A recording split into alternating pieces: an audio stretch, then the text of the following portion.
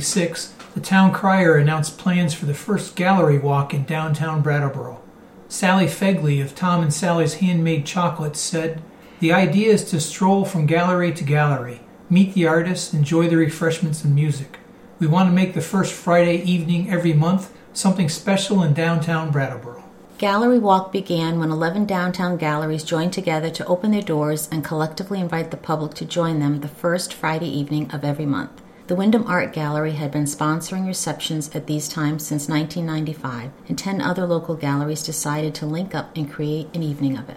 The original galleries were the Vermont Folk Art Gallery on Elliott Street, the Mezzanine Gallery at Twice Upon a Time, Vermont Artisan Design, also on Main Street, the Newman Studios, Mocha Joe's, Hayes Gallery, Richter Gallery, Cafe Beyond Collected Works on High Street, and Image Gallery. The Wyndham Art Gallery and the Brattleboro Museum and Art Center were also original members. Since its inception, Gallery Walk has been a monthly community celebration of the arts. It has been recognized by the editors of Yankee Magazine as a choice destination and has evolved over the years. It is now organized by the Arts Council of Wyndham County and has over 20 participants in the downtown area. Over the years, we have sometimes participated in the monthly open houses with presentations and displays. Recently, the Gallery Walk organization held a Zoom meeting to talk about reimagining the monthly event in the time of COVID. We participated in the meeting, and one of the suggestions was putting together a virtual gallery walk. Trustees Reggie Martell and Bill Holliday worked on a video introduction to the Historical Society for the virtual gallery walk, and it got us thinking about how the Historical Society interacts with the public. What follows is an overview of our outreach efforts. Our mission is this: collect and preserve historical artifacts, documents, photographs, and data of persons, places, and events significant to Brattleboro from its earliest days to the present, and to disseminate Brattleboro's history through research, exhibits, and interpretation of the collection for the education and enjoyment of the community. We presently operate out of 4 buildings in town. The research room and much of our collection is located on the 3rd floor of the municipal building. This is the heart of our operation. The History Center and Museum with displays and artifacts is located in the Masonic Lodge. Because of COVID, we have not reopened the museum this year. The Beale House in West Brattleboro stores more of our collection, and one of the SD Organ buildings also has artifacts and donations in storage. In our research room and storage areas in the municipal building, we have paper archiving containing genealogies, histories of local entities like the Fire Department and Department of Public Works. We have listings of business people through the decades. There are over 900 research files on specific local topics. Lots of maps, small maps, big maps, room size maps, vital statistics before the 1950s, the high school alumni collection, and oral and video histories from local residents. Business and residential directories going back to the 1800s.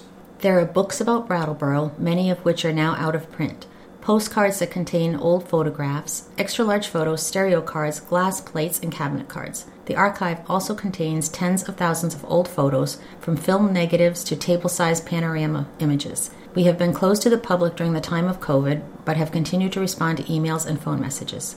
For the past 5 years or so, we have been working with the Brattleboro Area Middle School to help disseminate local history through various media outlets. This radio show and podcast now has over 250 recordings of local history archived on the Brattleboro Historical Society's SoundCloud channel.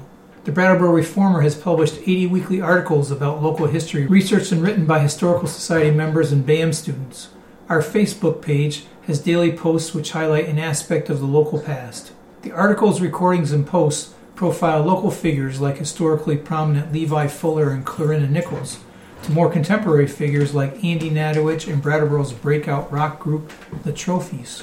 We also love telling Brattleboro's stories in person. We have been taking local history presentations on the road to local assisted living communities. People who have spent a lifetime living in Brattleboro have always loved hearing the stories of this place, and without failure contribute their own recollections and information to that history. The community learns Brattleboro history from us and then returns the favor 100-fold. Sometimes these presentations take on significant scope and scale. In 2018, BHS created an exhibit called Brattleboro, the Defining Decades, 1870 to 1920. That exhibit was shown at the Vermont History Museum in Montpelier. The exhibit was subsequently shown at the River Guard in early 2019. Maybe you saw it. Last summer we tried something new. Working with the Marina Restaurant and the Brattleboro Words Project, we produced an event called Words on the Water. It was an outdoor event recognizing the history and continued presence of Vermont's pre-colonial native peoples. The speakers addressed a crowd of river kayakers and restaurant diners from a pontoon boat anchored in the West River, an area that was sacred to pre-colonial peoples and much beloved by locals and visitors today. If there is a better way to learn about a place than physically being in that place, it is unknown to us. We also conduct our own research. The BHS was founded by and continues to harbor local history buffs bent on learning ever more about the community. This often means pounding the pavement in search of clues, or in the case of Fort Dummer, donning a wetsuit.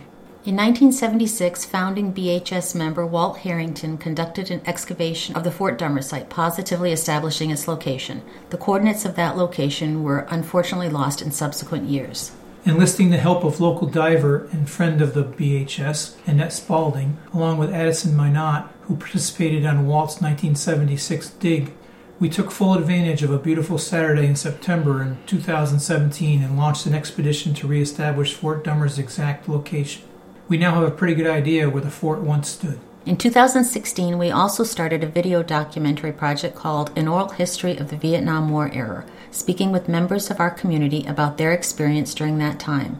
Dr. Robert Tortolani and Bill Fleming gave exceptionally candid, sober, and eloquent accounts of their time in Vietnam during the war and their life after returning to Brattleboro. Peter Gould, Una Adams, and Veranda Porch also spoke about their founding of the Packers Corners commune out in Guilford, providing much-needed insight and clarity about their motives at that time and the nature of day-to-day life on the farm. But it's not enough to simply conduct research. Our mission mandates that we make known its existence and provide ready access to our information. We produce a highly prized members newsletter that has been meeting the need for decades. Recently, because of the limited access allowed during this time of COVID, we have been exploring the possibility of digitizing some of our collection and making it available on our website and archive. Initiatives like the Digitization Project and any of the endeavors discussed above underscore our commitment to preserving local history. We love peering into the past and discovering new things about this amazing community, but fulfillment of our ongoing mission requires that equal attention be paid to the future. How can we continue to build upon the tremendous efforts put forth by the early custodians of BHS while leaving a worthwhile legacy to our successors? The Virtual Gallery Walk Challenge got us thinking, and we're looking at the digital world with fresh eyes and an open mind. Please join us next week for another story from our community's past.